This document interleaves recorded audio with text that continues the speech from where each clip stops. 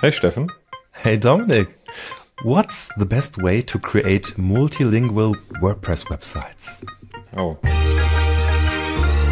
well, there are multiple approaches to creating a multilingual website, but most of them, or actually probably all of them, at the moment require external plugins, right? This is currently the case, but actually, like there's the Gutenberg project, right, where the block editor came from and so on, and it has like 4 phases. And we are currently starting the 3rd phase, and in the 4th phase, the goal will be to have a multilingual experience or enable multilingual editing in WordPress core. And I'm really looking forward to that because currently the state of like multilingual plugins is a little bit complicated because it always also depends on what you want to do, right? So, and then if you go and look at the different plugins they all are good for certain types of translations. And by that, I mean, you first need to consider what do you actually want to translate.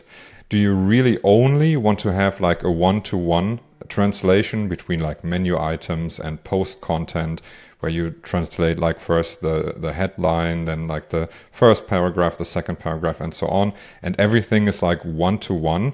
Then there are plugins that do that. These are the most basic plugins because they don't really need to change a lot in WordPress and in the normal structure of the WordPress database, for example, because you can just say, okay, instead of the normal content, I have a meta field that stores this translation of the content.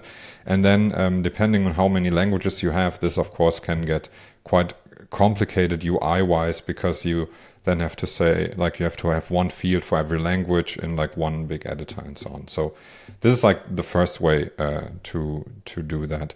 If on the other hand, you want to have more flexibility between translations. So let's say you might have like posts that either get translated or they don't get translated.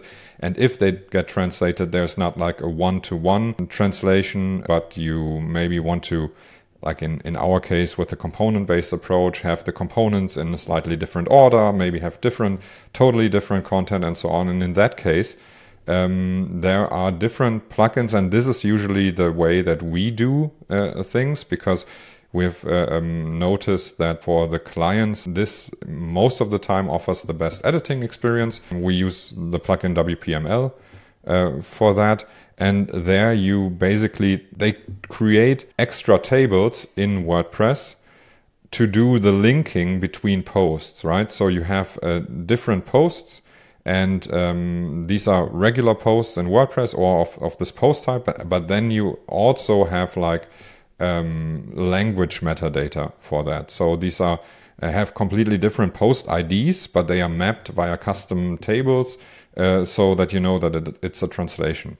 But of course, this also means that WPML actually hooks into a lot of the internal WordPress functionality because like fetching posts and so on always has to be filtered by the language or like other language specific metadata that you want to search for.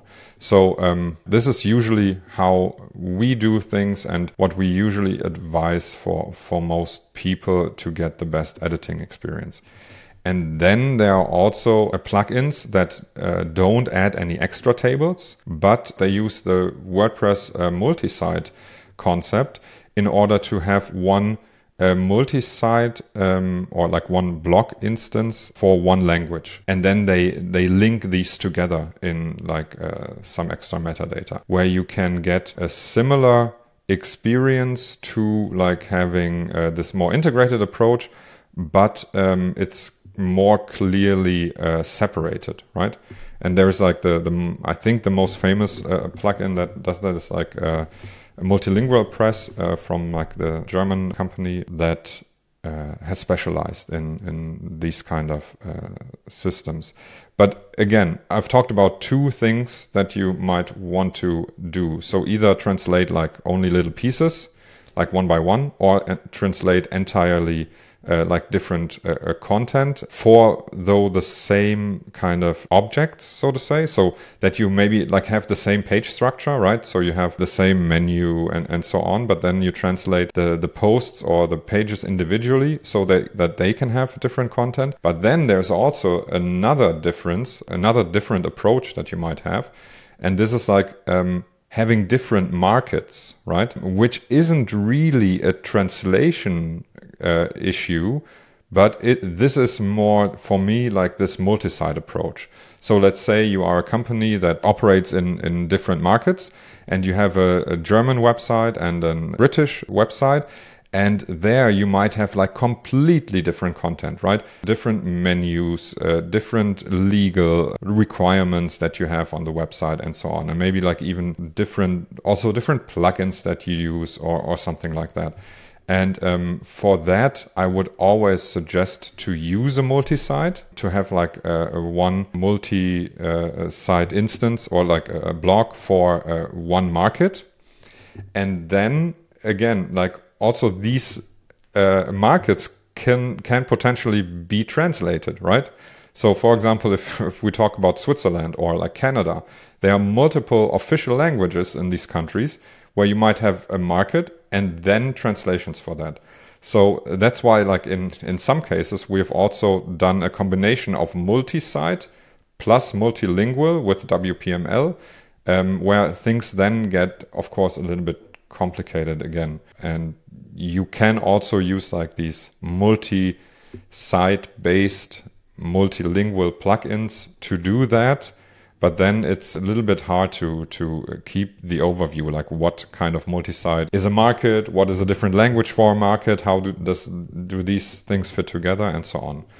So yeah, now I've talked a lot about how you can create something. So what is the best way? And again, like it totally depends on what you want. And I think that's why I'm really looking forward to the Gutenberg phase 4 to be completed, because we keep having, like, although we think for our clients and for what we do, WPML is like the best approach. We constantly run into issues with WPML because it's so tightly integrated into WordPress. And when you want to customize things, and even when you don't want to customize things, even when you have like different plugins that don't not play well together with WPML, you will run into issues. So yeah, did I cover that? Like, does that answer? Or do you have any more questions with regards to that, Stefan? I think I'm fine, thanks.